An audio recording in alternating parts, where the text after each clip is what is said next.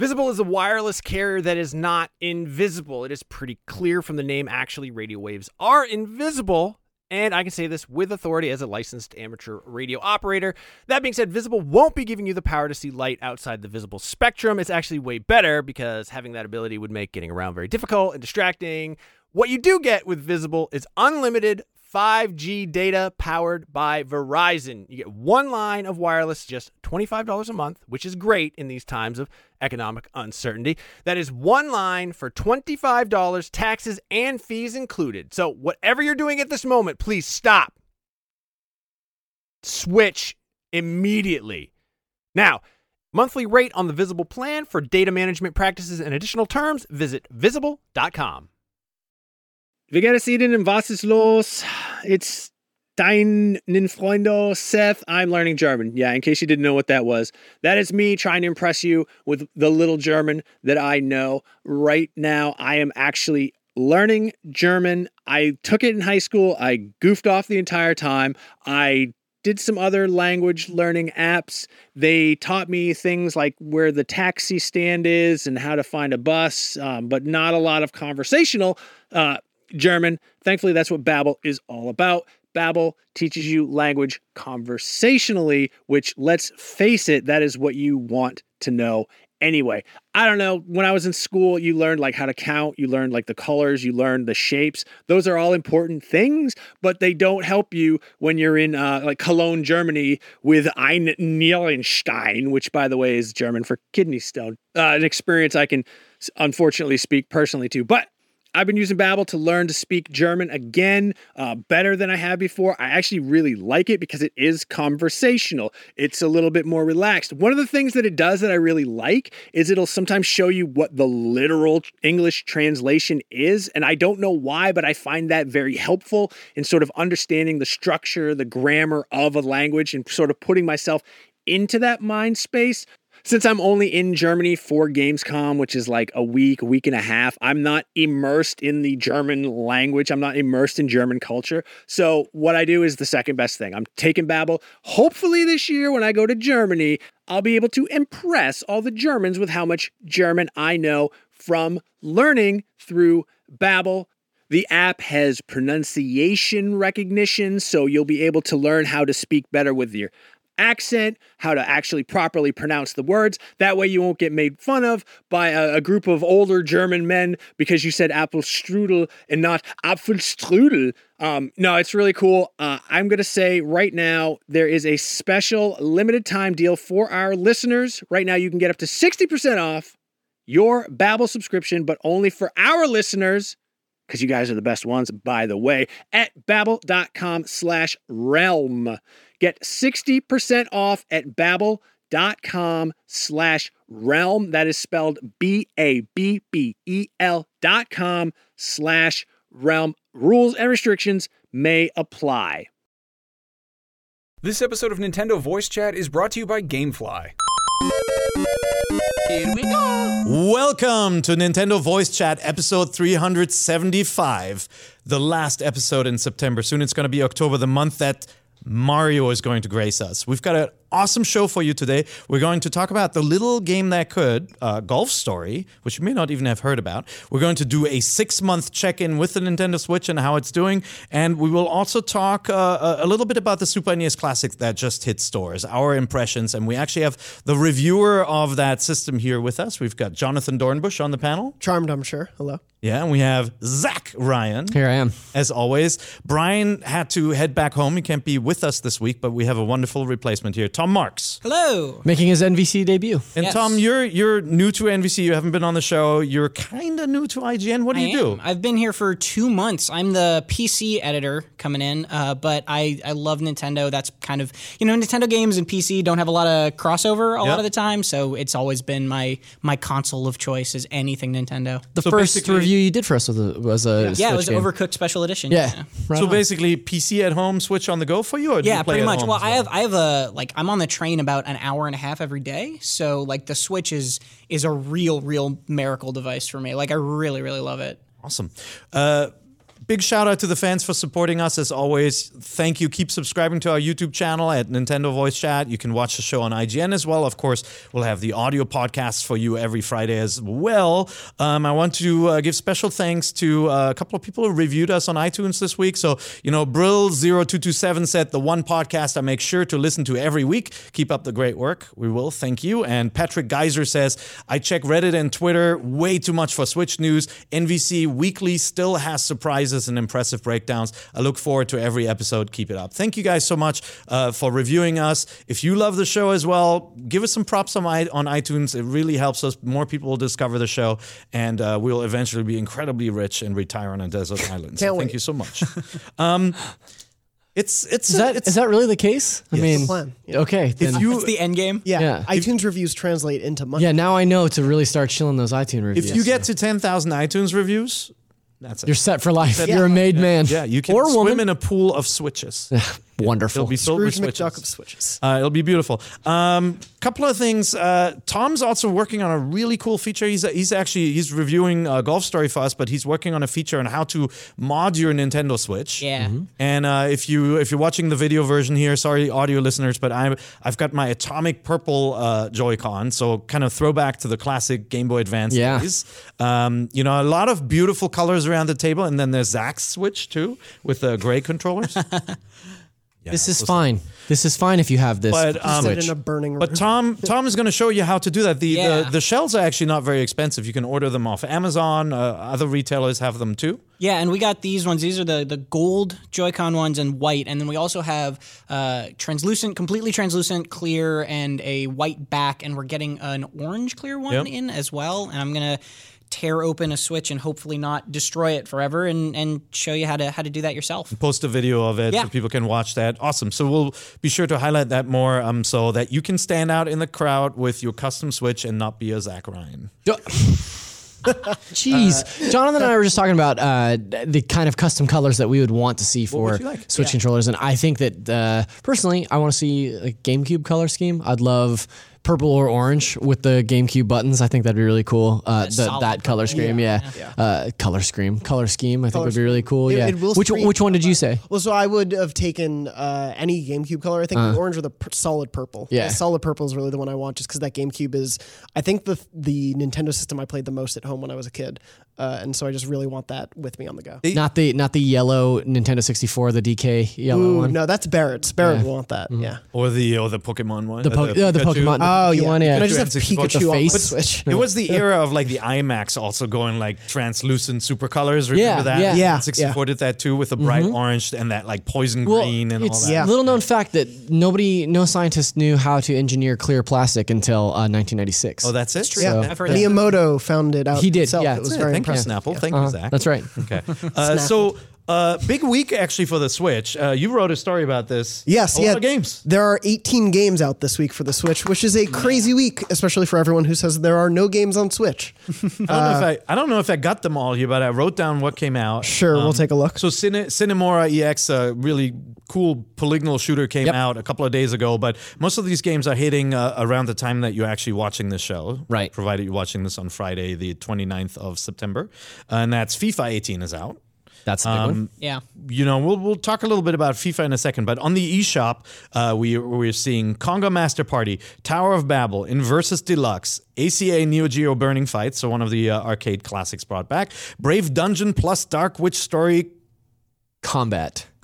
one title, one game, Picross S, Yes. Emo, Sparkle 2, Game of Lovers the in Year. a Dangerous Space-Time, Astro Bears Party, Physical Contact Picture Place, Punkapoo, One Piece Unlimited World Red Deluxe, Binaries, and Butcher. As you can tell, a bunch of Japanese games just from the awesome nonsense titles. Oh yeah, when I was pulling in some info from like the official Nintendo site, I could tell some of these descriptions were just purely translated on Google. Right. Yep. Just Just like, straight not Google great. Yeah. Translate. And there's Golf Story on Yes. 3DS. You got Yokai Watch 2, Psychic Spectres, Cultsep Revolt. On Wii U, we haven't heard that Wow, name yeah. in a while, right? Yeah.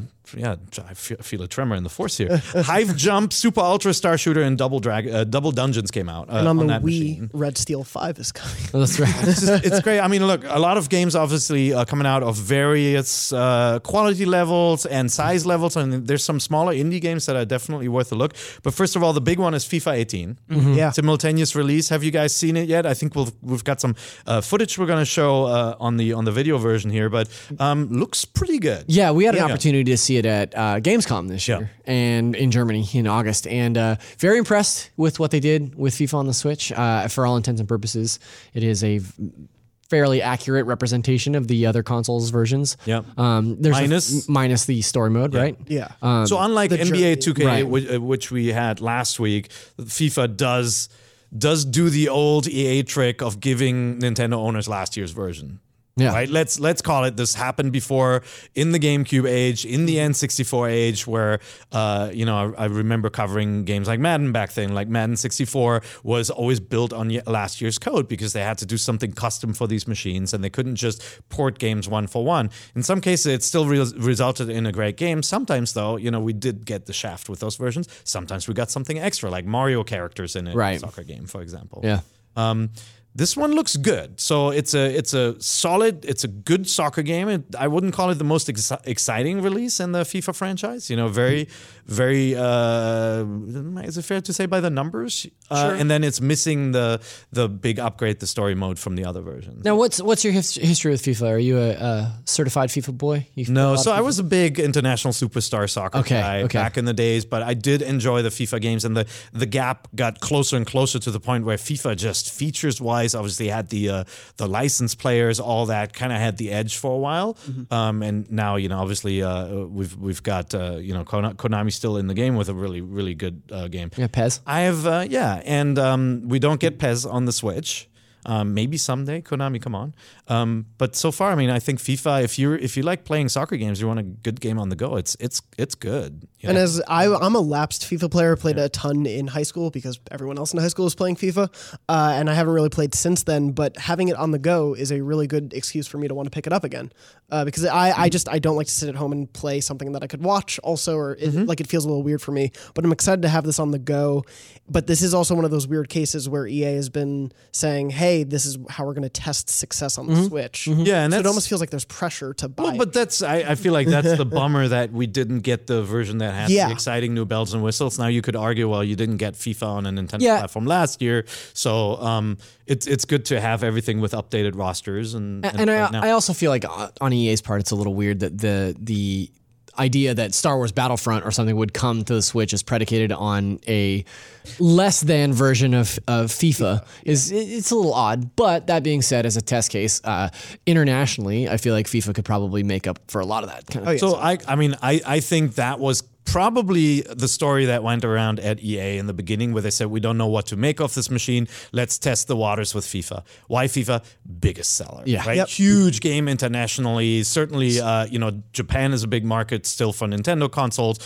So having a FIFA game there is a good idea. Europe, smaller market, but the game just sells like gangbusters over there as well. A little inside baseball here, but 2 years ago when I started Inside soccer, thank you, yeah. football, if you will. Football. 2 years ago when I started booking E3 for IGN, when I started booking our live shows, my manager who had previously booked it for years came to me and was like, "Hey, I'm looking at your list of games. It looks like you've got all the heavy hitters. I don't see FIFA or PES on here at all." And I was like, "Well, why would we book that? Like, it's not huge. Neither of those games are really perform well with our specific audience, but." Come to find out that the international audience just flocks to that kind of stuff. Yeah. And every year at E3, those are two of our highest performing video pieces are those live demos. So the audience is there. And so, to finish the thought on EA testing the waters, I think that was the early story that went around. That story changed, I'm sure, the moment the Switch actually sold out. The Wii did, but the Wii U didn't. Now that the Switch is on a route to success and is actually selling faster than some of the other consoles in the market, I think that's what publishers look at the platform with different eyes. Well, I wouldn't keep repeating that story because I'm sure that changed. No, that came out a couple months after the success when it was still good, but they didn't know if that would be long-term success. That's the kind of thing. Yeah, that's the kind of thing that I think people get kind of confused about when they see a developer like Capcom trying with Street Fighter and Resident Evil, because those are known quantities, right? Yeah. Like they're not bringing over anything too potentially risky, but also you get a lot of this sort of derision where people see Capcom making statements about like basically testing the waters for their further support, and it's like, well, yeah, but Switch sold out so fast. Like, how does Capcom, a company like Capcom, not just have dollar signs in their eyes right out of the gate? And I think that's why. I actually think I think many of them do now. I'm got to think after Bomberman. Yeah. Konami said, more of that, please. Yeah. Right? Like, that was not an expensive game to You make. think it'd take time for them to pivot too, right? Yes. 'Cause, like if everyone was maybe rightfully wary of the Switch before because of how kind of poorly the Wii U performed, like they've had 6 months now to realize, oh man, people are buying these things a lot, and now they kind of have to get going on bringing some of their other games over. At least that's what I hope. And I'm glad it didn't result in a fall that is just full of rushed ports, that they are taking time. Yeah. So we'll pick up that discussion a little bit later when we look at the Switch's performance so far. But Picross S came out. I totally forgot to mention the announcement last week. If you're fans of Nintendo Voice Chat, you know that I'm a little crazy over the Picross games. They're so good. Loved them for many years, and for some reason, like I could have the biggest game on the platform. I'll go back to playing Picross on the 3DS on an airplane. I just feel like it's just such a great game to play for hours. You're into it too, right? Oh, I love it. I love Picross. I've been playing like some sort of web version or 3DS version of Picross for years and years. I don't know what it is about that puzzle game compared to others, because I'm like a puzzle game freak in general, but like there's something about it that's just so zen, where it's like it's challenging but not so challenging, and like it just is that perfect kind of in between for me. The loop of it is so satisfying because if you feel like you're stuck in one portion of a puzzle, you can just go to another portion, and you have to use the clues that you're given, and the clues are there, and I love that. And they're helpers. This version helps you a little bit along when you're stuck as well. The new thing about this version is 2 people can play at the same time. That's so cool. So that's an upgrade. I mean, visually, it's not probably to Nintendo fans, it's not as interesting as the Pokemon or Zelda versions that we got in the past, but it is very clean looking, and it uses the big screen really well as the puzzles get bigger. Yeah. If you don't play a lot of Picross? No, I played a lot of Picross on 3DS. Actually, I owe that to you. In fact, it was probably last year in the same week you had a very long dissertation on the merits of Picross, and then also everybody just turned off NVC. In that same week, the guys on Giant Bomb spent a ton of time talking about Picross, and that was finally what pushed me over the edge. I was like, well, I got to get into this. Yeah. These people just are crazy for this little game. So yeah, I've played quite a bit of Picross in the last year. So, but that being said, I completely missed that it had come to the Switch, so I'll be downloading that tonight. Everybody did. So I totally overlooked it. I didn't get a heads up on it either. I just downloaded it from the eShop when it came out, and it's $8. So for a puzzle game that gives you this much fun, I think that's the small price to pay. So I would definitely get that. And I hope it's a game that they continue to support too, and kind of add little DLCs or something like that, because I like that it has co-op, and this is a really good system for it to have that. Mm-hmm. Let's talk about the other, there's obviously this ocean of games, and we could be talking about One Piece. I mean, there are a lot of re-releases like Cinema or One Piece and all that. But the game I really want more to about highlight, One Piece, follow Mike Mamone on Twitter. Mike Mamone, Twitter. The one I want to talk about is this little game from Sidebar Games. Sidebar Games, an unknown developer. Golf Story came out of nowhere, was announced on Nintendo's Direct stream, and everybody's like, oh, that looks cool. It looks like a Harvest Moon golf game. Little background on Sidebar. I reached out to them because there's no information on them anywhere. They're a 2-man team out of Australia. They have 8 years of game-making experience between them. They worked on Golf Story for the last year, and they actually started working on this game for the Wii U. And, transferred this to Switch. And I think they should be pretty happy with the reaction from people so far. You're playing it right now for a review. Well, yeah, and that's such a crazy turnaround to think about, that they've been working on this game for a year. It was announced, a month ago? Yeah. And then, on Monday, we heard that it was coming out on Friday. It's incredible how quickly it's turned around. And to speak to that, I'm really enjoying it. Yeah. I've played about 7 hours so far, and it's a lot of fun. It's a really good kind of arcadey, silly Mario Golf type golf game, where then you can go out after the golf matches and help people with their problems and level up your skills and buy new golf clubs. So it's this weird mix of Harvest Moon and golf, and it's just a very, very cool, weird game. So I got like very distinct Stardew Valley vibes from it. Just looking at, I haven't had an opportunity to play it yet. I have it on my Switch. This week has been a nightmare. But the thing that stuck out to me more so than even Harvest Moon, the amount of side quests and stuff like that, like kind of screams Stardew Valley to me.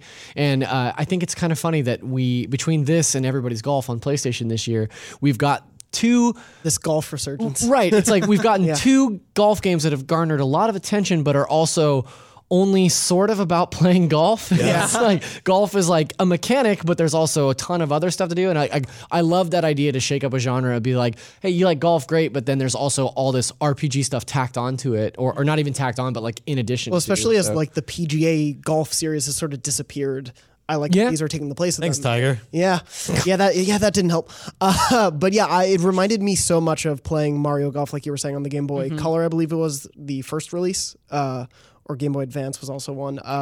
Toadstool Tour. I loved those games and how they added those RPG elements in, because they didn't feel like they were just thrown in there for an extra fun. And like this feels the same way. Like Golf Story is integrated completely into that, but the golf itself is still really fun. So for people who watch the trailer and don't know what to make of it, yes, it is a 2D overhead golf game. It looks like a Harvest Moon or Secret of Mana, like that top-down kind of vibrant graphics. Art, yeah. But you basically start this story and it shows you as a kid practicing golf, and then it goes. I love the opening. Like you get this cool opening that goes 20 years later.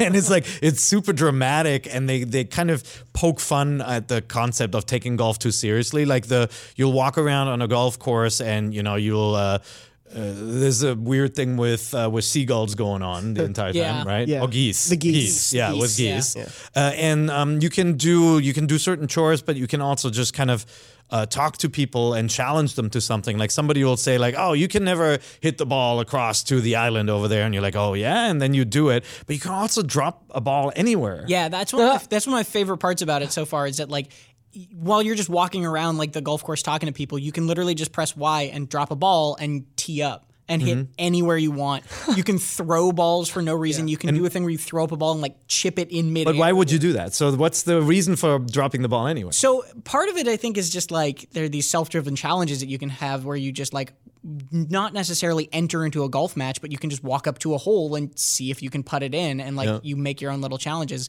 But then on top of that, I won't spoil too much or anything, but like in the first level, there are these buttons that are hidden around the map, and if you hit the ball over a tree onto a button, then you find all the buttons, it'll unlock a secret thing, and then you can like get a super special golf rod, that is way better. And it's like there's all these weird RPG, like you were saying, Stardew Valley elements to it. Yeah. That's really, really cool and really unexpected. And this melodrama on top of it. It's so charming. A coach who doesn't want to train you. Everyone's so mean to you. Everyone is so mean to you. You can hit perfect shots and they don't care. For the first 3 hours of the game, all anyone says to you is your like swing looks terrible. Like you're never going to be a pro. And it's like, oh man. But even people who have a really terrible swing say that to you. Like there'll be people saying, you're terrible, look at me. And then they hit the ball into the water and like no commentary on them. It's just like, I really like the idea that dropping a ball anywhere is mapped to a single button press, and because I like what that does to the game narratively.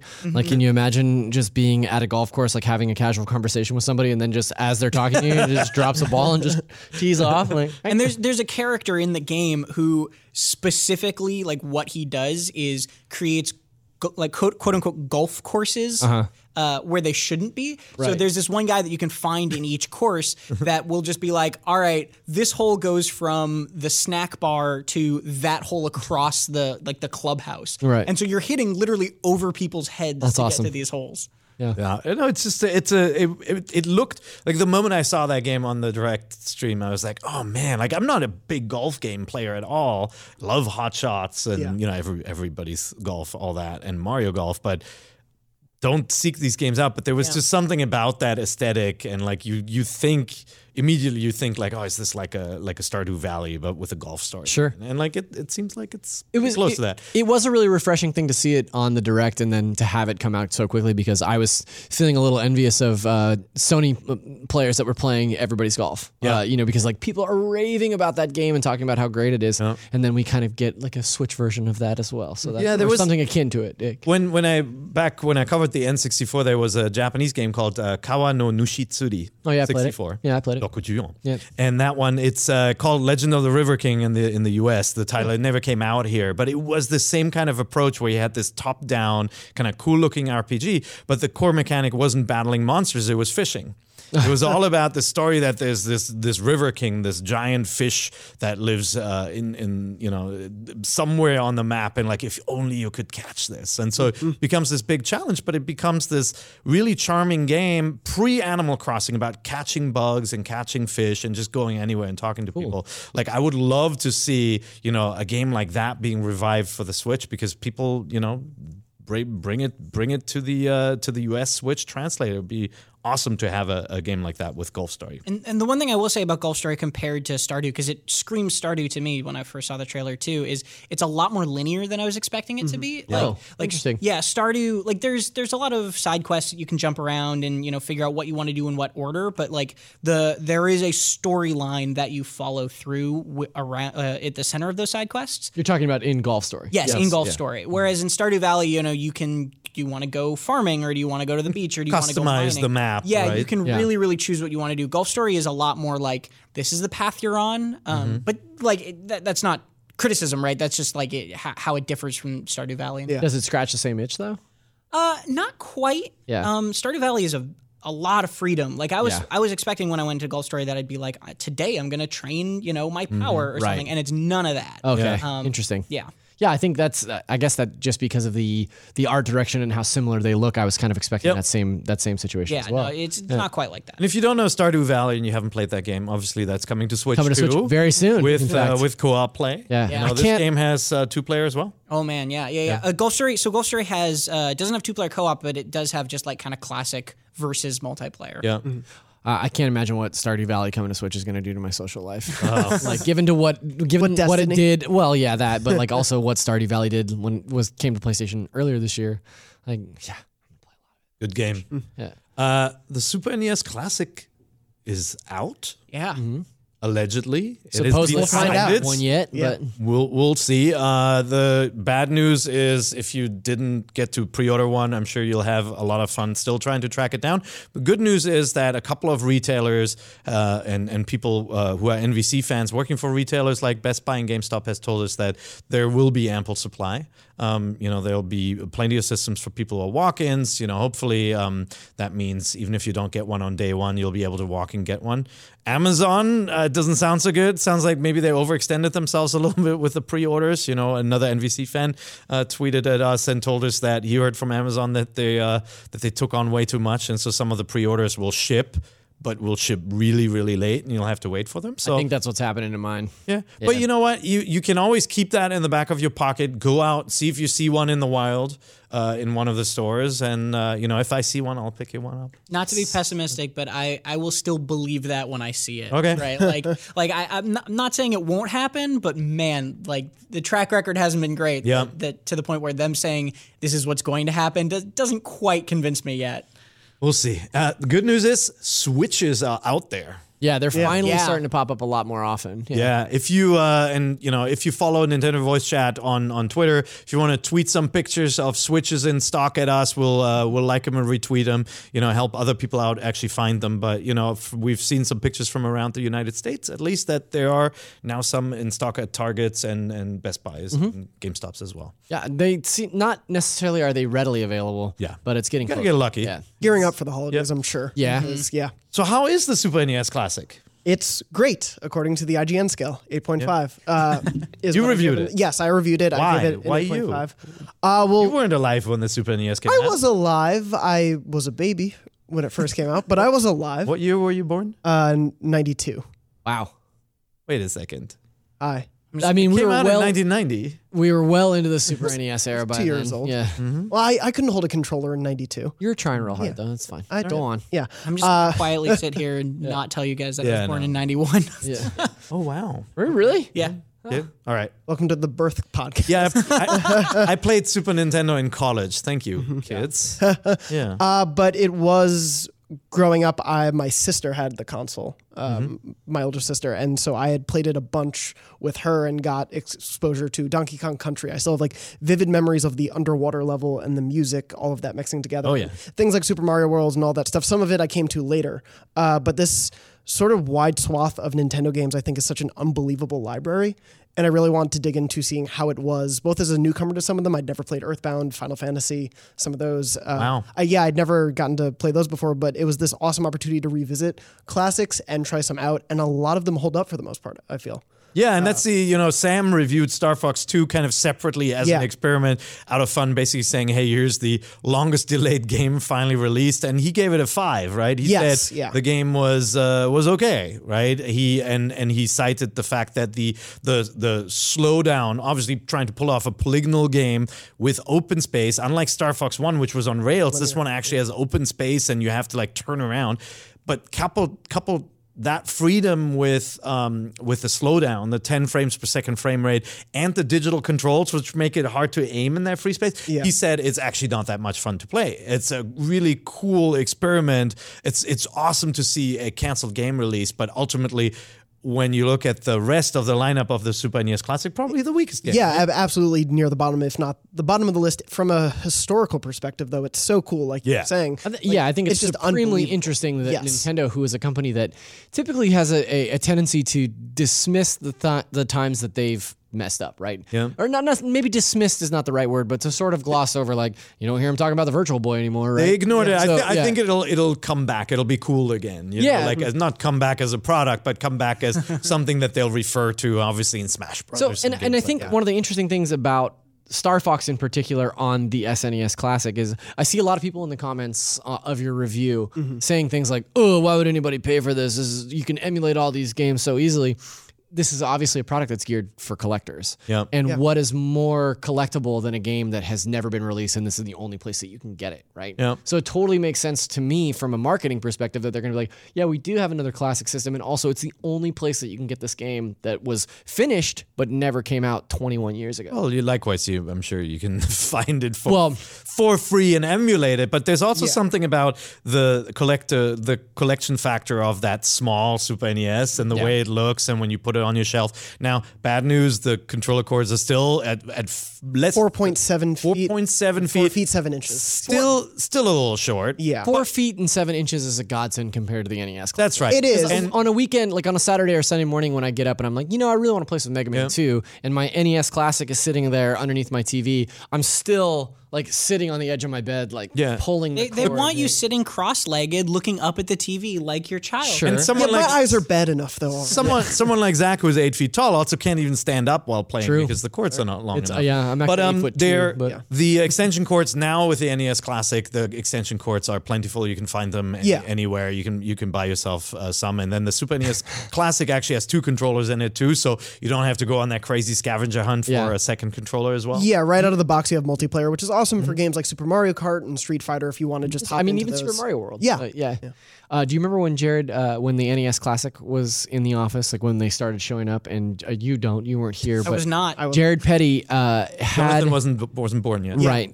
Jared Petty had a friend of the show, had a bunch of NES Classic extension cables and was the extension cable fairy. He was just wandering around, and anybody that had an NES Classic, he was like, this is for you. This is for you. It was amazing. It was so good. Clap his hands and say, how delightful. Yeah. Woo. Yeah. That's great. So, but you had the system hooked up to my desk for a while. Yes, you guys were playing there. Just seeing how well some of those games hold up, and then how well emulated they are on the system, gorgeous. Made me want to take this thing home. Yeah, Mario World, Yoshi's Island, a lot of the 2D platformers still look fantastic. Super Metroid looks Final incredible. Fantasy. Metroid, the RPGs as well. Like Earthbound, obviously the art style is a bit simplistic, like it's very simple lights and color scheme, but it looks great. Even in that 4x3 mode is how it's originally based. You can also do a pixel perfect mode, which is a little slimmer to give it a more modern look. And then there's also, if you want like a CRT filter that's fuzzy, which the NES Classic had as well. But these games look gorgeous. A lot of the games look great too, because that's kind of the style that a lot of indie games are emulating right now, right? Like Golf Story could be a Super into Nintendo that game. Super Yeah, absolutely. And kind of not look out of place. So it's interesting that the style, like the SNES Classic, is coming out at a time where that art style has come full circle, and we're really into it now. And you mentioned the 2D games hold up well. I still, I mean, I love the aesthetic of a game like F-Zero. Yes. But, you know, I do think it's harder to go back to the Mode 7 3D racers, you know, bit, including Mario Kart. It is a bit harder to get back in because we're used to these fully 3D environments with, you know, with hills and mountains and, you know, just it's kind of funny when you go back to like skidding around on those flat plains. Yeah. But they still, from a gameplay perspective, when you sit down and you keep playing, like they're still very good. They hold up. All of the controls for almost everything, save for Star Fox too, feel solid. It was that thing of Super Mario Kart for me. The Horizon line I didn't love, and so as things are popping into place, it doesn't look great. But the way you can drift around corners and the way you can understand the speed of that game is still very on point. That game is fast as hell too. Yes, yeah. And then, you know, obviously with Mario RPG, a classic Square Enix / Nintendo co-production there. Yeah. Game. Yeah, it's just Squaresoft at the time. Yeah. Right? There was no merger yet between. I wasn't going to call you on it. But yeah. the two RPG giants, right? Yeah. We would have never thought about Final Fantasy and Dragon Quest, the Quest, makers yeah. actually combining into one. That's crazy, but it happened. Yeah. But it's awesome to see that game on that platform. It's great that that's there because I think it speaks so much to even something like on Switch with Mario plus Rabbids, like the way that Nintendo is now reaching out with third parties again. There is a history to that all the way back then, and also just Mario RPGs like Mario and Luigi is back now on 3DS. Obviously, that has sort of its influences come from RPG clearly. But yeah, the library on the whole, like these are genre and franchise defining games in so many ways. And Link to the Past, Super Metroid, Super Mario World, they're all still so great to play. Like I played them dozens of times before. It speaks wonders to the lineup of that system where you can say Link to the Past and Pear's like, oh man, I forgot. Yeah. How do you forget about Link to the Past? But yeah. I forgot about Link to the Past. Like that's insane. Yeah. So what are your favorite games on the machine? What's your top game to play? So the one revisiting that I already played, I say Mario World. I just love exploring that game and finding all the secrets. It's so perfect. For me, it's Link to the Past for sure. That's one of my favorite games of all time. But then it sits next to Super Metroid, and you're like, oh man, Super Metroid is one of my favorite games of all time. Yeah. As is Final Fantasy. Your Super NES Classic shows up, you unbox it, you plug it in. That's the first game you're going to play is Link to the Past.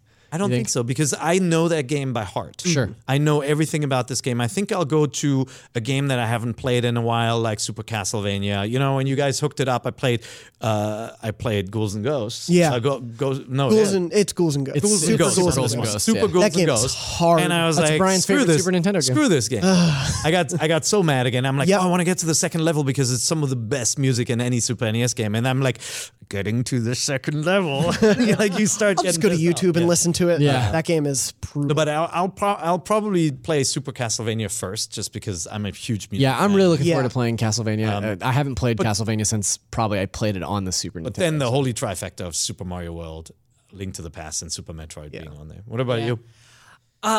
Super Mario RPG is a game that is very near and dear to my heart. Mm-hmm. Like I love that game, but honestly, I think my top pick is Kirby Superstar. That collection of games, I used to play Kirby Superstar when I was a kid, like nonstop, and specifically the Great Cave Escape. I can't remember the exact name of it, but the Great Cave Escape like mini game within the Kirby Superstar package was just like.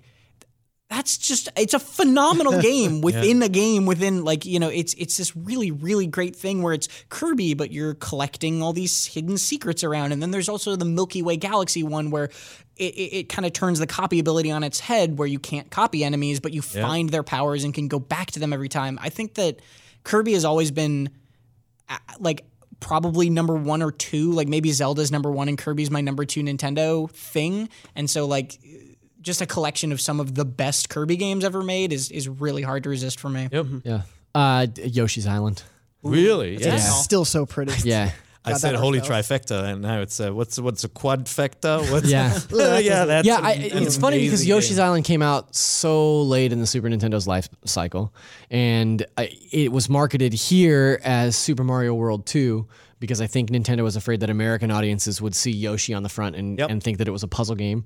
And so I think that it's sort of this like, I don't want to say cult hit because a lot of people love Yoshi's Island. A lot of people say it's one of the greatest platformers of all time. But it's not the one you mentioned first when you talk about the Mario platform, right? Or the Nintendo platform. But it's such an amazing game, and it's hard, and it's long. Yeah. And it's something that I haven't played it in a really long time. I I haven't played it in probably. I played the GBA version. Yeah. Was probably the last time I played it, but that doesn't count because didn't have the SFX chip running in the background. It did have some cool extra levels though that I wish that they would have implemented here. You can tell they in the quest to get this game emulated properly because it did use the Super FX chip too, right? It looks like Nintendo touched the code a little bit. They changed the look of the font. Do you think too? Do you think when they touched the code, they got dizzy? You don't know if you don't know that level. It's the trippiest level in all of Nintendo. Touch Fuzzy, games. get dizzy. Oh yeah. It's like literally it goes. Yeah. Everything goes like wavy line. Did you know that friend of the show Justin Davis still owns the domain name touchfuzzygetdizzy.com? Wow. That's great. No, I didn't. There's so many things I don't know About Justin. And then when I know them, Yeah. I don't know if I wanted to know. His Where's Waldo Google Doc. That's great.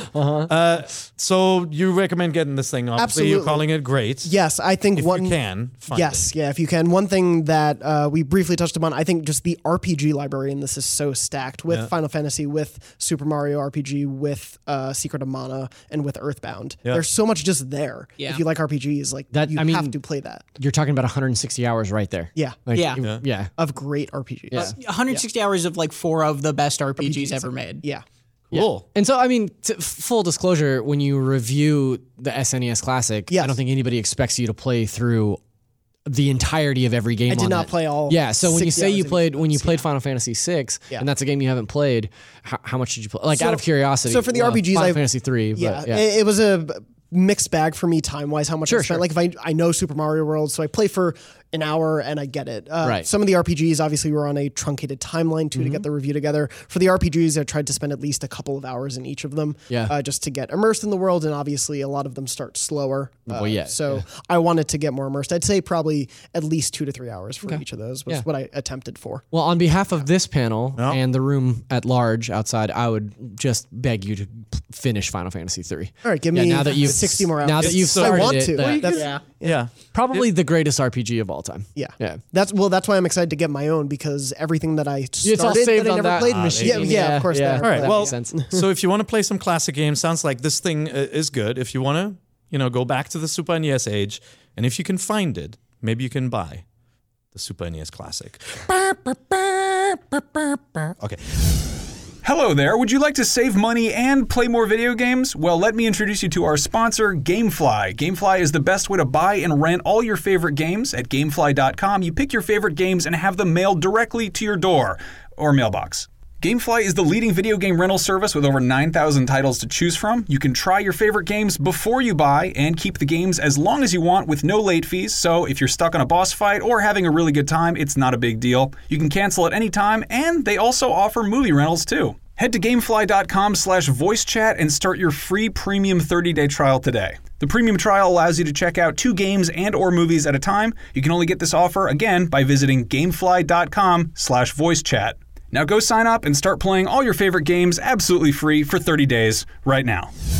Let's go to the next topic. So the Switch came out more than 6 months ago, so we feel like it's a good time to check in and see how the system is doing. I'd love us to actually give our ratings and our feedback on how we feel the system is now at this point in time, 6 months in, from a hardware perspective, from a services perspective, and from a game lineup perspective. Okay. So we'll go through that. But before, just kind of check in on sales performance. I think the last official number we got was from July. July, that was the last number they gave. Yeah. So we can assume it's a little bit over, but they're at 4. That number was 4.7 million worldwide. Yeah, and I mean, anecdotally, whenever there were units in store, they disappeared from stores. Yeah. Mm-hmm. Yeah. And so, Reggie in an interview recently said that he felt they were doing really well in supplying stock. Actually, it's just that the system is in high demand and selling out. Take that with a grain of salt. Yeah. Obviously there would be more in stores if you were meeting demand and then some. But it's good to see that the system is a top seller. Out of the 6 months that it's been available in the US, it was the best-selling console. But overall, the PS4 was still ahead. Obviously it was out January, February, before the Switch came out. We'll see if that's still true at the end of the year, because you'd expect a new device to outsell one that's been in the market for a couple of years. So Well, and you still have to Be see. good story for Nintendo. We'll still have to wait and see what the impact of Xbox One X launching in the holiday window does as well. So. For sure. So it's going to be a really interesting race to watch. As far as kind of sales performance in the first month went, right? The system sold almost 1 million units in the US alone. I believe it was 906,000 was the number they gave, and it was 500,000 in Japan. Yep. And my favorite thing about that launch month was, we talked about it last week, that Zelda had over 1 million copies sold, which means more copies of Zelda were sold than there were systems that month. It was a huge first month. What did you say? It was like 102% attach rate? Yeah, it was like a 102% attach rate, which is amazing. But And then I think actually the success in Japan is one to watch over time as the software lineup develops too, because it did outsell the PS4, launch to launch comparison in Japan, which, Japan, as you know, the market has transformed. More mobile players, the biggest, highest played games were mobile. The Vita actually did pretty well, and certain franchises like Monster Hunter, blew up on the portable side, on the 3DS, and there were certain games on the Vita that performed really well. Now you've got the Switch in the market. That's the first device to really be both, and I think we'll see continued success with this machine if it gets some of the Japan friendly franchises. yeah, long term with a Monster Hunter and the few other franchises. Yeah, absolutely. the Dragon Quests and all that will definitely help fuel that machine out there. Bethesda games as well. Yeah. Doom and Wolfenstein. That's going to be interesting for the U.S. market, certainly, right? Oh, yeah. So, yeah, some big stuff coming. So I wanted to take a look at, I think the most exciting thing to look at is the game lineup. So, if you were to judge Nintendo's first second-party lineup for the Switch so far, 6 months in, we had games like, we had Breath of the Wild. We had a new franchise like what was that first one? Never heard of it. Breath of the Wild. It's this new Altoid flavor. Then they have ARMS, which was a unique original game. We had Splatoon 2, so a full-fledged sequel to one of the coolest games on the Wii U, really. And then they had Mario Kart 8 Deluxe as a re-release, and a host of smaller titles as well. It feels like every month there's a Nintendo franchise dropping. Obviously, we've got Fire Emblem Warriors coming up. How you feeling about Nintendo's support for the first 6 months? I'm feeling more like middle of the road about it. Like, I don't mean to disparage any of those games, because I think it's a weird thing for me, because I think every game that they have put out first party, I've really enjoyed, right? Like, I think all the games themselves are really, really good, but I don't know, like they don't all appeal to me. Like as like I'm not huge into fighting games, so like ARMS was very, very cool and I liked playing it, but like I wasn't crazy about it, right? Like it didn't do much for me in terms of the system.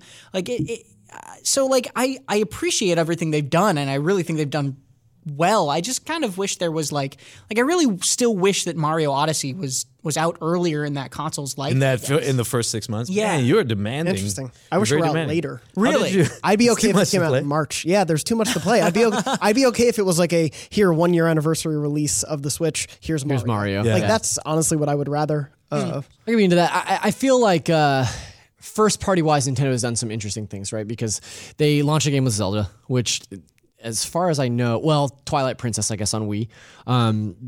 It's not a common occurrence that a new system launches with a Zelda title, and obviously not one that is so universally well loved. And they took the same approach, right? Capping the Wii U with the Zelda title and releasing that same title on the Switch, so analog to Twilight Princess. Right, very similar.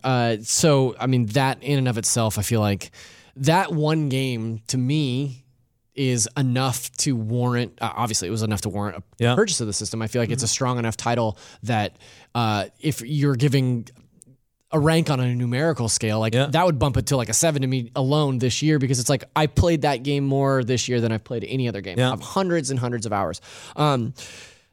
Maybe like 200 hours. But anyway, I think I have 150. Yeah. So I think that alone is worth the price of admission. But then also I think that they're doing interesting things, taking risks on new franchises like ARMS, which I agree. Like I was into for a while. I haven't picked it up in a long time, but I think it's good to know that they're But you love clowns. I do. Yeah. But like looking at what they did with Splatoon on the Wii or the Wii U, and replicating that with a game like ARMS and saying like, well, here's something weird that we want to try, so here it is, enjoy it. Yeah. But then they've also done a really smart thing in getting an express sequel in Splatoon 2 out. And then they've kind of taken an interesting approach with games like Mario Kart 8 and Pokemon or Pokken Tournament, bringing those over from Wii U and kind of covering all their bases from a first party angle. It's like, well, here are, we've got a couple of fighting games and we've got this giant open world action adventure game.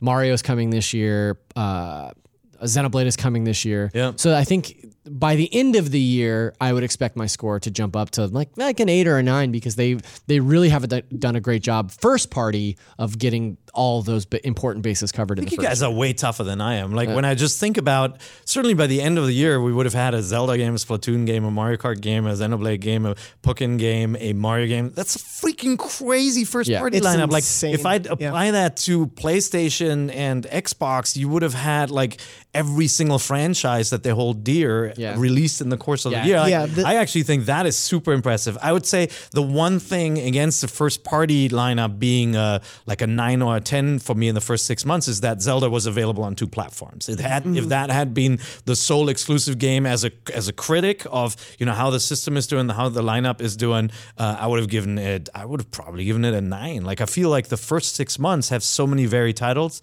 and Pokken missed that like 6 month cutoff. If we said it at the beginning, September 3rd, but like they were just having Mario Kart as a re-release, which is a really strong game. But then having an original Zelda, Splatoon, and games like ARMS to me is pretty impressive first party lineup. I'd give it an 8, honestly. Yeah, I'm right with you. Especially, I think the cadence of releases was really smart. Of how it was one major game sort of per month. Yeah. Obviously, some of that was eating on a third party game like Mario plus Rabbids, which is a unique partnership. But I thought that schedule worked so well for the system, and especially like you were saying, all of these amazing games in one Nintendo year. Like I think it's one of Nintendo's strongest years ever recently, for sure, but ever, very. You guys are convincing me now. I feel like I opened too low here.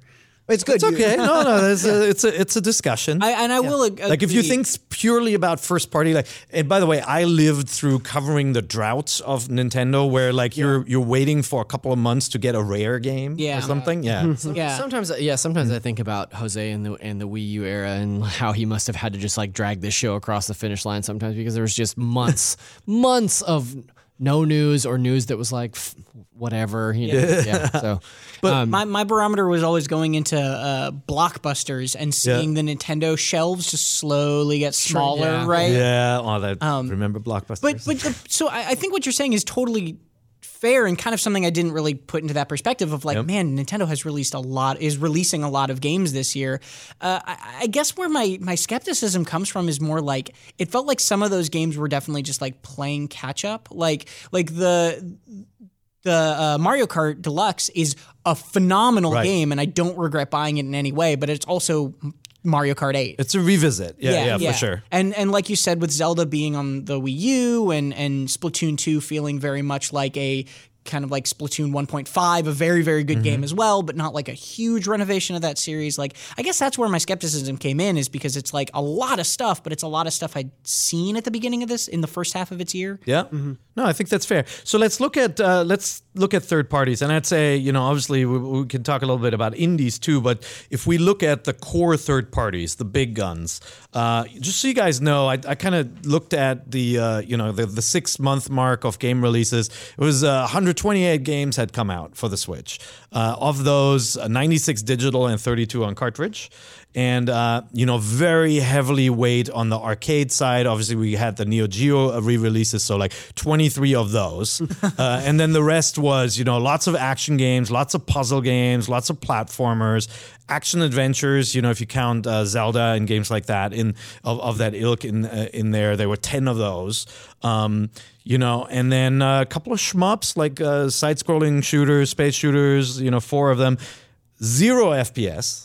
0. Yep. 1 shooter, Splatoon, third-person shooter, and luckily only 1 board game as well, because I feel like the Wii suffered from like the party variety board game disease. They don't hate Fortune Street, man. 3 RPGs, 3 racers. So 4 strategy games. They had. had a pretty good overall lineup of titles between indies and the third parties. But when you break it down and you just look at the core third parties, you may find this interesting. So Bandai Namco, 5 titles. Biggest supporter, Capcom 1, Activision 1, EA 1, Konami 1, Microsoft 1. Microsoft. Because we've got Minecraft on the system, yeah. right? Sega 2, Square Enix 1, Take-Two 1, Ubisoft 3, and Warner Brothers 4, obviously with the Lego games. So biggest supporters were Bandai Namco, Warner Brothers. very close with Nintendo, worked on Smash Brothers with them, obviously. Warner Brothers and then Ubisoft. How do you feel about the kind of support from third parties in the first 6 months? It's obviously not as much as I would have liked, but I understand why. Yeah. I think the support that was there from certain companies was strong. If you look at, I think, Ubisoft and obviously WB trying to be parallel with the other systems. For me, I prefer it this way if it's a slower roll. Whereas I remember the Wii U launch, it was, hey, you played Mass Effect 3 already, right? Well, here it is again, kind of on the Wii U. Here's Batman, here's Assassin's Creed. Yeah. Which is not what I want from a Nintendo system. I don't want 6-month catch-up like that. So as much as I would have rather seen more support, I'm glad we didn't get that version of support. Well, I mean, you'll get a little bit more catch up with the Bethesda games coming out. Yeah, and you definitely, there's a bit of Wolfenstein it. is not day and date either. Yeah. So I think you'll see a little bit of that. But I don't know. I mean, like looking at, I was hoping for more support at launch for the system, simply because it is so different. Like the Wii U, I understand why developers and publishers were not that hot on the device. You know, not only didn't it move forward, technology forward significantly in that generation, it just kind of like a lot of people looked at it and said, why? Whereas like with a Switch, you say, oh, yeah, there is a reason for this thing, and like it kind of can connect the best of both worlds of handheld and mobile games and console games. That's a little. I wouldn't give the third parties very good marks so far from just kind of breadth of lineup perspective, but having like the bright stars like Ubisoft, like the Rabbids game on the platform, I would absolutely say that's quality software we want to see more of. Yeah, I think overall I would say that the third-party support has been fine, with the exception of a couple of real bangers like Mario plus Rabbids. You know. It actually kind of surprises me to hear you say that you were surprised that more third parties weren't supporting the Switch out of the gate. Because, like, if I was Dr. Ubisoft, president of Ubisoft Incorporated, that's his name, or Ubisoft, or Capcom, Johnny Capcom, if I'm looking at the Switch and thinking about, do I want to put my games on this machine? Well, it's like, well, we had a good run back in 2006 with the Wii for about a year, and then that kind of shut off. A lot of people were late on that one too. Yeah. And then Wii U, not so much did we have a good time there, so maybe we'll wait and see. You know, and then obviously, like Johnny Capcom is taking that approach, and a lot of these companies I feel like are taking that approach. So in hindsight, a little short-sighted because no generation has been the same. Yeah. Right. Like you could have said that about the PlayStation or the Xbox. Oh, let's not support the PlayStation as much this generation. I think you'd be hard pressed to find any international multi-million-dollar company that is willing to run like arms open to new software like this. I think at least in this case, though, you could have ported some of your greatest hits, right? Yeah, There were certainly some Vita games that should have made it out to the Switch really quickly. Yeah. And, you know, I don't mean to disparage the performance of the Switch or anything, but there are some easy ports where you had plenty of hardware power to spare to make these games run wonderfully well, and you didn't have to, like, think about, like, oh, how do I squeeze an Xbox One or PS4 game into the limited space of the storage format or the lower performance of this machine. There were lots of big 360 and PS3 games that could have been out at launch or in the first 6 months, and that's why ultimately I would give this third party lineup a 5 out of 10. Yeah, I'm right. You know, there. for some of the, you know, it was cool having a Bomberman game. It's cool having a Puyo v Tetris game, and it's great having Rabbids, Mario and Rabbids. But just kind of like you could tell.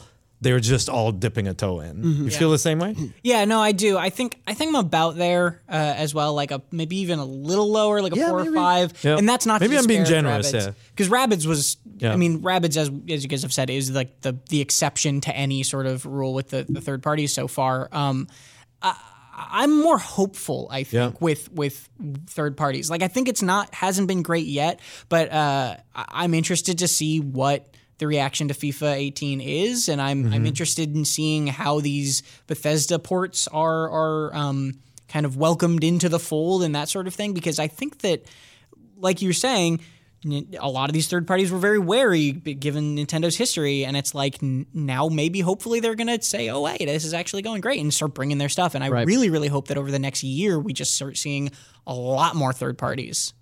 Yeah, for sure. Yeah, what do you think? Number one, what would you rate the general third party lineup, not counting the indies? Yeah, I'm right there with you. I think probably like a 5 or a 6. Yeah. Mm-hmm. I think I'd probably go 5 at this point. Yeah, but Mario plus Rabbids would, Rabbids may sway me towards a 6, but and granted, if you go back and look at console history, it's not like consoles always launch with amazing support in the first 6 months. There's a ramp up period.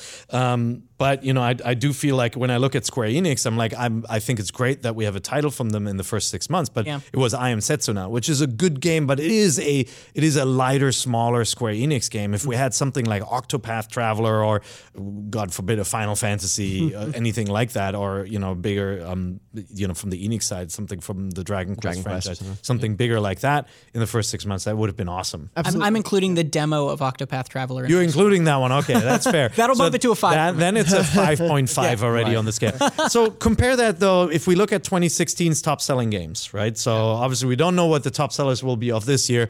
I mean, Zelda and Mario look like good contenders to be in that top 10, but obviously you have last year's top seller, Call of Duty, in there as well. So Infinite Warfare, Battlefield 1, The Division, NBA 2K17 was the number 4 selling game last year. Madden NFL 17, Grand Theft Auto 5. I feel like every year, every list will have Grand Theft Auto 5 in it until the end of days. Overwatch, and that's not even including all the sales on Battle.net. Call of Duty Black Ops 3 still in the top 10. FIFA 17 and Final Fantasy 15. So those were the top sellers last year. And if you look at which games we're getting this year, we got NBA 2K17 already. We're not getting a Madden, which is kind of cray. We're not getting GTA yet, which I gotta think it's just a matter of time.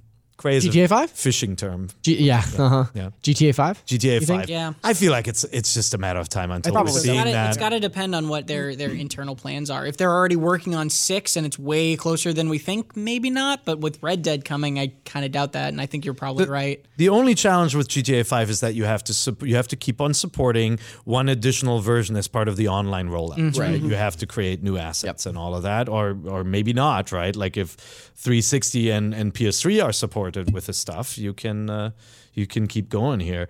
Certainly porting the Xbox 360 and the PS3 versions to the system would not be a problem. It would not be that difficult. But Overwatch, that would have been an awesome game to get on this platform. Obviously, a little bit harder to pull off. But yeah, I'm mostly surprised at not seeing Madden, not seeing anything from the Call of Duty and Battlefield camp here. Yeah, because certainly they could have gone back to their catalog titles and brought another title over here. Sure. I'm holding out for Overwatch too. I think that has chance. Yeah, not because that game on PC runs so well. They've optimized that game so incredibly well that I think it's something like over 20% of the PC players who play Overwatch are playing on integrated graphics. They're playing on laptops without GPUs, right? So I can't imagine. Obviously, there's a lot of stuff you have to unpack with Battle.net and like how they do their online stuff, but I can't imagine that game would be like incredibly difficult to bring to the Switch. I don't know, and I say that knowing that game development is way, way, way harder than I ever think it is. But yeah. How do you feel? I mean, are you a Division guy? Did you play that game? I played that for a bit and drifted away. Yeah, I thought it was interesting. I didn't gel with that one. But this year's Division is called Destiny 2, obviously. Right. Right. And having Destiny out, Zach, how many hours have you played? So, just an embarrassing amount. Just like 2. A shameful amount of Destiny 2 in the last couple of weeks. Yeah. And that's obviously a title that relies on a great online infrastructure, co-op play, good voice chat, all of that we'll get to in a second are not yet at home on Switch. And that they're still working on. But interesting. Certainly an interesting lineup so far. But I would love to see some of the heavy hitters come across. Indie titles, just briefly. 9 out of 10. How do you guys? 9 out of 10. Yeah. Seriously, I mean, Nintendo has done an amazing job of curating indies this year and putting a select handful out in front of people. Like giving a major push towards some games, and then also saying, by the way, outside of these games, which we have introduced to you and love, there's also all of these, which we've also certified and put on your system. So have at it. Like, I think it's incredible the amount of indies that they've brought to the Switch. Shovel Knight has amiibos. Like, who could have seen that coming? And they're That's so crazy. good looking. Yeah. They're really good. I'd go a little lower. Me too. Because my whole thing is I think they've been great at showcasing indies. Yeah. But a lot of them haven't come out yet. And especially great ones. There are some great ones, but so many of the things that have been highlighted in the showcases have not come out when they said they were going to come out. And I understand development can be difficult. I'm not blaming the developers in any way, but there's sort of been a precedent set that when you tell me a thing's going to come out in spring, I'll see how it is in the fall. Yeah, so I'm a little bit in the 7 to 8 range as well. Yeah. Mostly because like some of the great games from Tomorrow Corporation are a little long in the tooth, right? Yeah. We've played them before on a few machines. Yeah. And the games that really excite me that are kind of coming from the other platforms like Inside or Stardew Valley, for example, like those games aren't out yet, but we have an awesome lineup of really quality titles, and that's growing with games like Mario Golf, and obviously, you know, after the 6-month mark, we've got Golf Story. what did I say? Mario Golf. Yeah, that's all right. Oh, sorry, Embargo. No, it's not. I totally messed up. SteamWorld Dig 2 obviously just came out as well. So if you start including these games, I think we're up there in the 8 and 9 range at the end of the at the end of the year for me. Yeah. I'm 8 and 9 already because part of that to me, and this I'll just say this real briefly, like every indie developer I've talked to, like is really happy with what Nintendo's been doing for them as well. Every indie developer I talk to is like they've been really supportive in getting us on there and getting us get the games working. That's so cool. The developer, I talked to the developer of Kingdom New Lands, which came out on Switch earlier this year, and he was just saying, Nintendo's just been so supportive of us and like so great in getting this stuff working, and like New Lands is a phenomenal game that like. We're at the point where there are great indie games that are getting lost in the Switch shuffle. Severed, for example. Severed, so which is good. like that's an impressive amount of indie games if you can like be missing them now too. It's something to talk about. I hear you. So let's spend a minute here also on kind of OS and tools. We already pointed that out. You know, what's the health of the platform? I think we're all happy with hardware and like some of the features like the sleep mode and how nice it is to take with you and dock and all that, sync controllers. But how do you feel about the OS and the tools that are available so far? I've kind of changed, and maybe this isn't quite the answer you're expecting, but like I've kind of changed my perspective of the Switch since before it came out. Like before it came out, I was very much like, oh, it's not going to have like a browser on launch. Like that's very, like I don't like that. It's not going to have Netflix like my Wii U does and like all that sort of stuff. And now I'm just kind of like, I just play it on the train when I don't have Wi-Fi anyway, and like I don't really need those things. Sure. So like where I started kind of unhappy about the core services, I've like become much more kind of like, all right, you know what? I'm not using it for those things. I have other things to do that, and I'm content with where it is right now. Yeah, I really like the Switch's interface a lot. I don't think I necessarily, like you're saying, like I don't necessarily need a web browser. I think that stuff, Netflix web browser, that'll probably come down the line. But I feel like as from a launch perspective, I think out of the box, it's a very elegant interface, and it doesn't. I don't know. Like interfaces to me, it's just fine. Like, but this one is particularly good. And they did some fast follow improvements for like store, for example. Yeah. You know, they launched, if you remember, without being able to store your credit cards, and like now it's super easy for me to just download games and add them. And the interface is simple. It's simplistic, but it's also very well designed for a machine that you take on the go. Right. Yeah. You know, there could be more frills. I'm with you. I mean, for me, it's like software wise, I mean, definitely the big issue is still with online. Being able to see which ones of your friends are online through an easy interface, not having to always use your phone and all that. Obviously, voice chat is still a problem, and I'll knock off points for that. So I'm like I'm in the 6 to 7 range on kind of like services available. I'm way happier with the hardware. You know, I'm definitely in the mid to high 8s range when it comes to just satisfaction with the hardware, how reliable it is, how turnkey it is, how cool it is to play. But services, I feel like online is still an issue. And then, you know, support of services like Netflix, or YouTube, I still feel like this device, it has a kickstand. It's so convenient. It'd be awesome to just like log into Wi-Fi and use it as a video viewing device. Hardware for me is a 10 simply because when you click in the Joy-Cons, it snaps on the screen. That's it. The sound. That's all you need. But yeah, I'm with you with the services. It's sort of the thing where I use my phone for Netflix in bed all the time. I would like a slightly larger screen. I don't want to go buy an iPad right now. And I have this. I would like that, and I think they're coming. But yeah.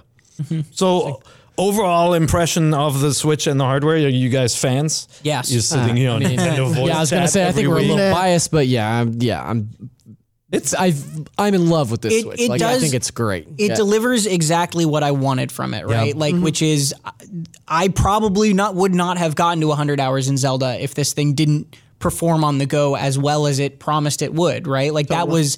It fulfilled what I was hoping from it, which is I can pick up my console game and just play on the train. So actually, I don't know. I have to go back and listen to old NVCs, but it actually surprised me, and I like it a lot more than I thought I would like it. Before when I heard the concept, there was always this worry about power. Will power keep the games down? Will they just not look as good? Will it feel like playing an older machine? And then once I got to actually hold it at a pre-release event, I'm like, the system just feels so good. The way the controllers feel and everything, it's just such a great experience. Yeah, just the manufacturing of this thing itself. It is comfortable. It's cool. I admire it as a thing that I own. It's just a cool thing that I love to play around with and even just hold. This is fun. So I think it's safe to say look forward to seeing what the future will bring for this device. I mean, it's kind of cautious optimism. When you got Mario and Zelda in the first year, and there's a Metroid coming, obviously, and there'll be a Smash Brothers coming, there'll be Pokemon coming, and there are all these other franchises that we haven't seen in a while. Cough, Advance Wars, that we would love to see in the system. It's just, I'm really excited to see what comes in the future. I hope it doesn't kind of hit that Nintendo doldrum that comes in a system's later years. But I mean, they haven't given us a reason to think it will, at least so far. Yeah, and there's still. I don't know. They already told us that Kirby was coming in 2018. But look at 3DS. We're talking about a system that is pretty long in the tooth, and that we just had a new Metroid game for, and and a new Kirby. We've got we've got new games still coming out like Yokai Watch, even though the Switch is obviously out. So let's quickly check in with the listeners. We only have a couple of minutes left. We're going to the question block. You wanna hit that? Let's go real quick. So these questions we pulled them from Twitter this week. Yeah. You can follow us on Twitter at NVC Podcast. We're over here at NVC Podcast. Is that right, or is it Nintendo Voice Chat Podcast? I always forget. Just search Nintendo Voice Chat. It will be there. Kieran Feifeld asks, what kind of increments do you think we could see for future Joy-Con iterations? Analog triggers and true D-pad are the obvious ones. I'm going to go ahead and just vote a Googleplex of color schemes.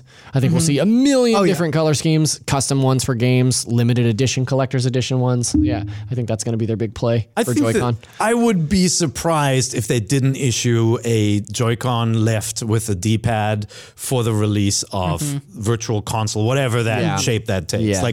I think the D-pad iteration is a safe one. I think right now they just want to establish this machine and say it is great to play any game. This is the perfect device. You can play racers, whatever.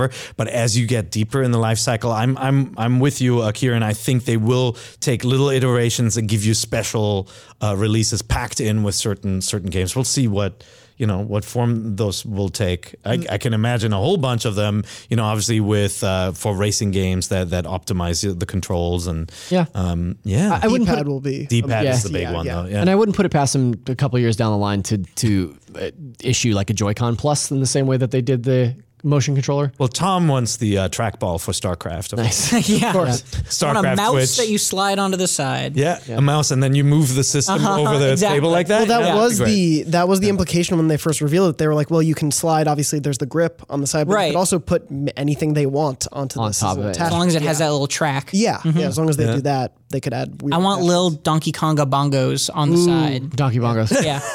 Little congas. Little soft, then you play with your thumbs. Yeah.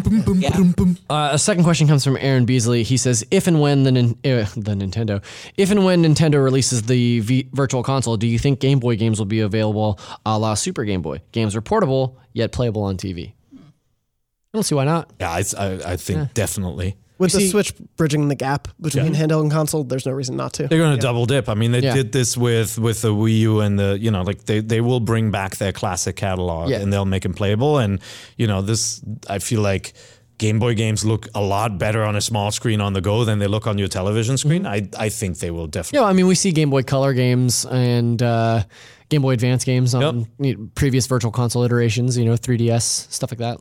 So I don't see why the original Game Boy can't make a reappearance. I want GameCube for Virtual Console. That's the thing I want them to dip into. They're never going to do it. It's a little harder. I feel like it's going to be the GameCube classic. Fine, give me Pikmin 1 and 2 again.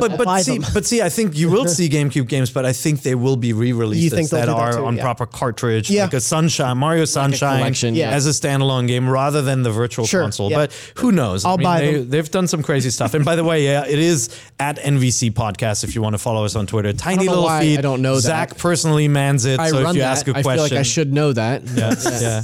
But Zach also forgets which one of his names is his first name sometimes. I have 3 of them. Yeah. So. Very nice. Cool. That's it for Nintendo Voice Chat this week. The crew back in the control room is already waving at us, telling us to stop the show because they want to go home as well. But sorry, I slowed everything down. It's no, you were awesome. Fault. Thank you so much for joining us, Tom. We'll definitely want to have you back, especially if you keep on playing those Switch games. Oh yeah. And reviewing them for us. Happy to come back. If you like Nintendo Voice Chat, check out some of our other shows. We have shows dedicated to all the console formats. We still don't have one for PC gamers, but hopefully we can rectify that eventually. Check out GameScoop. Check out Beyond, check out Unlocked. Also, some of the new shows we're launching on Facebook. If you go follow IGN on Facebook, you'll see shows like Expert Mode, where we've got a brand new show debuting very soon called Every Ever. That goes back to a format that we've been running for a while, where we just do these really cool, visually driven timelines. And the very first Every Ever is every Nintendo console ever. Every Nintendo console ever, and it'll be awesome. We'll have really cool CG graphics that show you what all the consoles look like. I think people are really going to dig this one. Yeah, so follow IGN and look up Every Ever when it's live. Where can people find you when you're not on the show? You can find me playing Kingdom Hearts or on Twitter at JM Dornbush. I'm at Zacharias D. And I'm at Tom R. Marks. Be sure to follow Tom if you want to hear the rating for Golf Story, not Mario Golf, early. I'm Per IGN on Twitter, and we will hopefully see you here next week again. Goodbye. Hey there, this is Justin Bartha. I made a funny new podcast, King of the Egg Cream. It has the greatest cast in the history of podcasts with actors like Louis Black. I'm torn by my feelings for 2 women. Bobby Cannavale. You can eat it, or if someone hits you, you can put it on your cut. Melanie Linsky. I wonder what these marvelous things are that look just like boiled chicken feet. Jason Ritter. I can break things and pick locks and kill people. Michael Stuhlbarg. The whole point is to inspire people that they should make themselves better. Ari Grainer. No, don't whet its appetite. What are you, an idiot? Me, Justin Bartha. That's not just any egg cream, that's a Lemke's special. And all narrated by the hilarious Richard Kind. This is the story of Harry Dalowitz and how he rose from nothing to become New York's King of the Egg Cream. So if you like funny true stories, come listen to King of the Egg Cream, available wherever you get your podcasts.